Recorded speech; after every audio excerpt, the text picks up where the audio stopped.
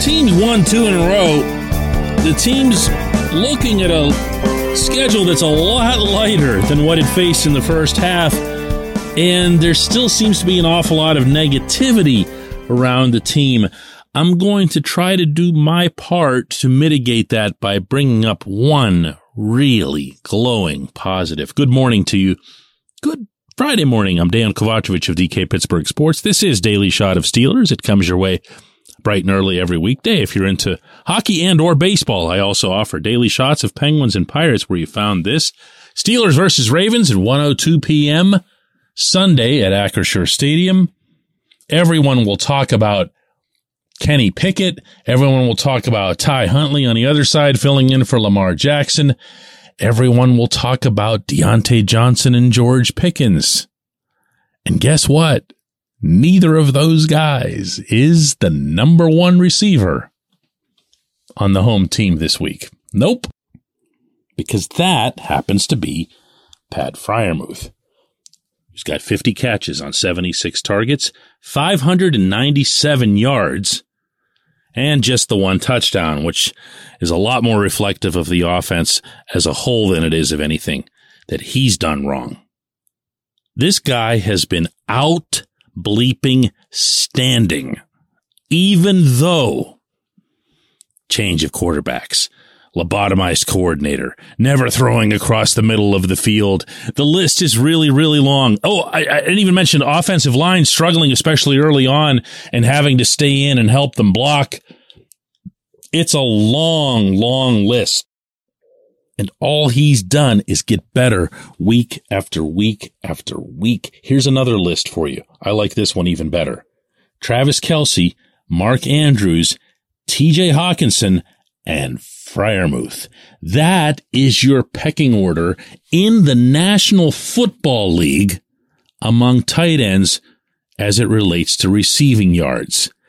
And one more time, none of those guys, well, maybe Hawkinson since he started out the year with the Lions, but none of those guys had to deal with even a fraction of the adversity that Freiermuth's had to. This has become a big-time player. And while I don't know, and I can't say that he's going to become a Kelce or even an Andrews along the way, you'd like to think that an increased frequency of passes from Pickett to Freiermuth will result in even more confidence and trust in each other, in a higher third down conversion rate, in touchdowns, that sort of thing. This is a big, big factor. This was a big development. It's already been that. That's why I can say it in the past tense in the 2022 season for the Steelers. They needed not just Najee Harris, who got all the discussion on this front, to blossom in his second year, having been their first rounder last year. They needed Freiermuth to take that same step. He's done that. He's done that. And now it's time for even more. What can you expect at Point Park University in downtown Pittsburgh? Respect, rigor, relevance. That's the Point Park pledge. You'll be treated with respect while being challenged and supported academically to graduate with career-ready, relevant skills. Visit pointpark.edu to learn more. Look, I'm not going to lie. I'm tired of the Deontay Johnson, George Pickens thing after the whole week. As I've been saying throughout, I didn't think Pickens' reaction coming off the field was any particular big deal. It's stuff that you see around football all the time, including in practices. And you don't really think all that much of it in a game unless the TV cameras get it and, oh no, and then the whole conversation disintegrates into receiver diva talk and Antonio Brown and everything else. I'm perfectly fine with the Steelers, if it isn't right away, but putting themselves into a position where they at least present the opportunity to Freiermuth to be something like Kelce or Andrews. We don't know yet that he can't be before we write him off in that regard. So feed him. Do it. Big target, easy to find. He's looking you straight in the eyes from straight away.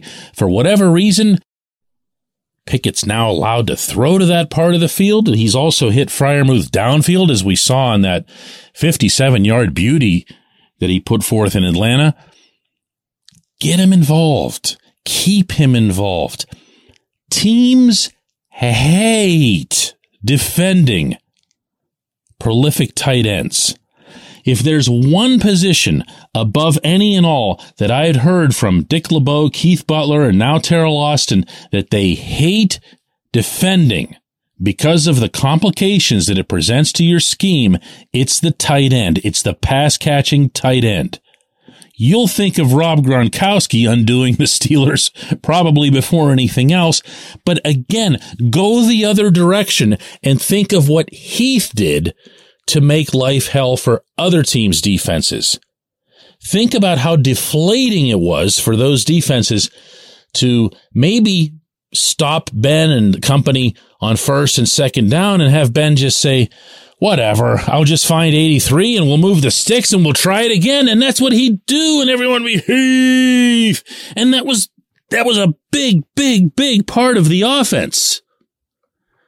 This guy can be that too. He can be, in a way, a signature, if not necessarily the signature to this offense. He's been targeted for the most part to date 4, 5, 6 times per game. It's been beyond frustrating those times when he's just been forgotten or worse, ignored in favor of something involving Zach Gentry, who's a really nice blocking tight end and a great dude and everything. So I'm not being a jerk here. It's just, there's one guy who can do one thing and then there's another one who can do another. Freiermuth maybe can be that guy. Let's find out. When we come back, J1Q.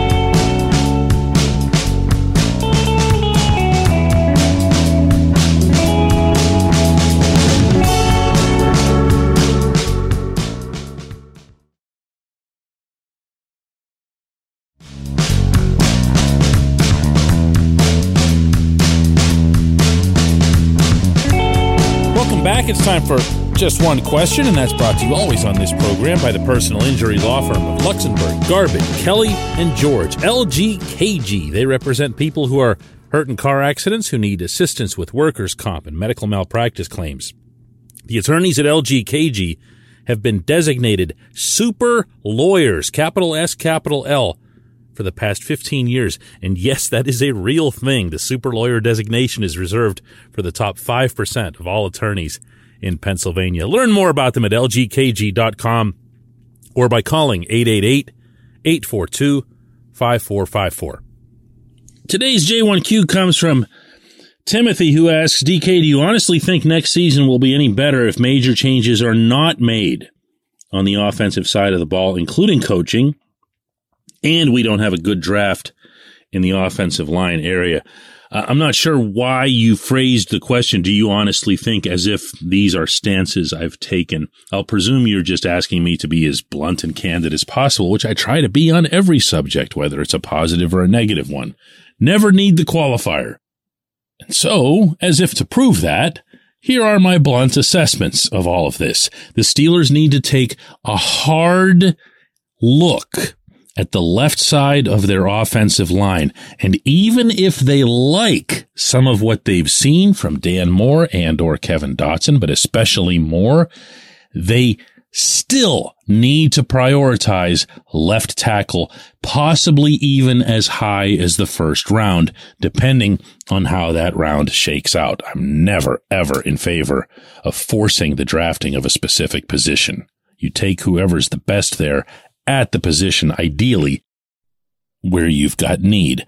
I take an equally diligent approach to looking at the rest of the line while also understanding that in particular, your right side is locked up for a significant number of years, and they've been pretty decent, meaning, of course, James Daniels and Chuks Okorafor. I like Mason Cole.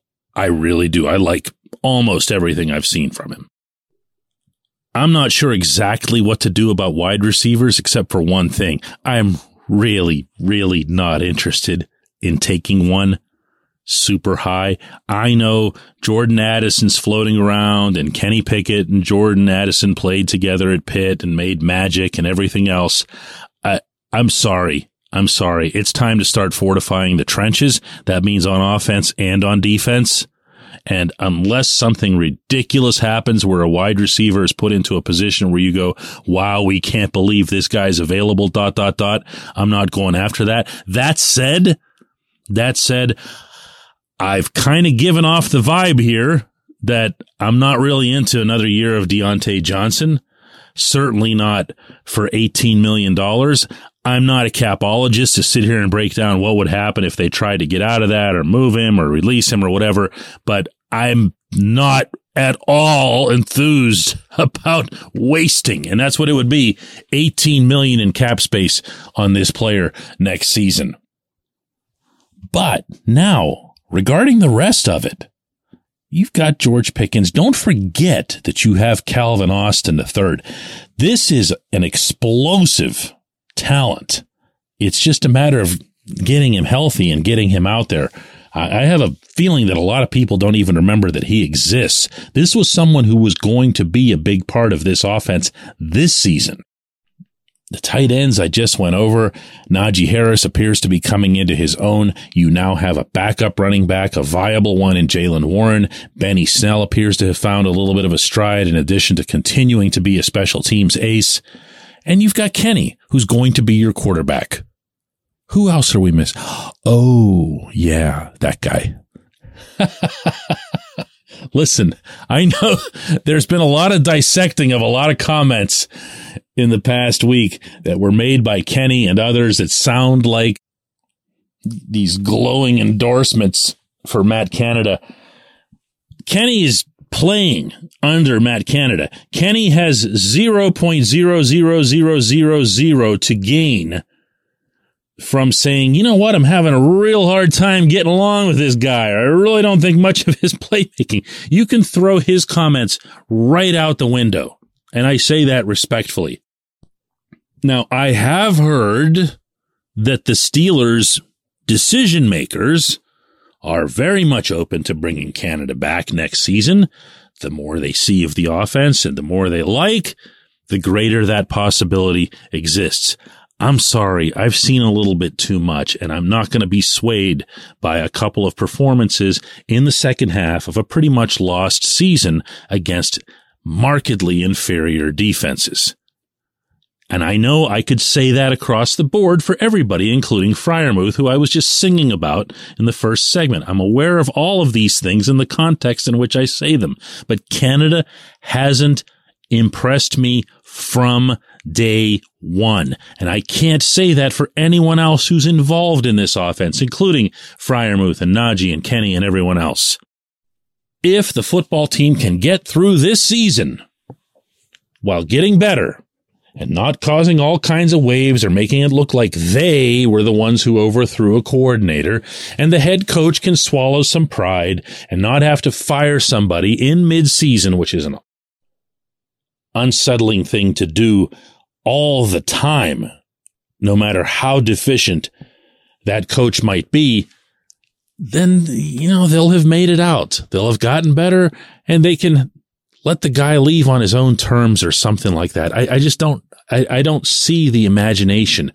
I do see and hear and read from people who know and love this game and who've played it and who've instructed it that this guy is grossly underqualified to be an NFL offensive coordinator. If he can change that within the framework of 5 games, wow. I appreciate the question. I appreciate everyone listening to Daily Shot of Steelers. We'll have another one Monday following the game against Baltimore.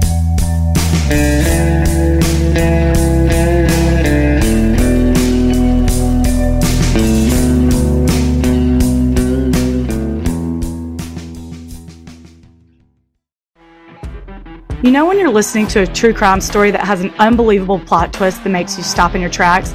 That's what our podcast, People Are the Worst, brings you with each episode. I'm Rachel. And I'm Rebecca. We're identical twins who love true crime cases that make you say, didn't see that coming, and we hate the people responsible for them. Listen to People Are the Worst now on Apple, Spotify, or wherever you get your podcasts.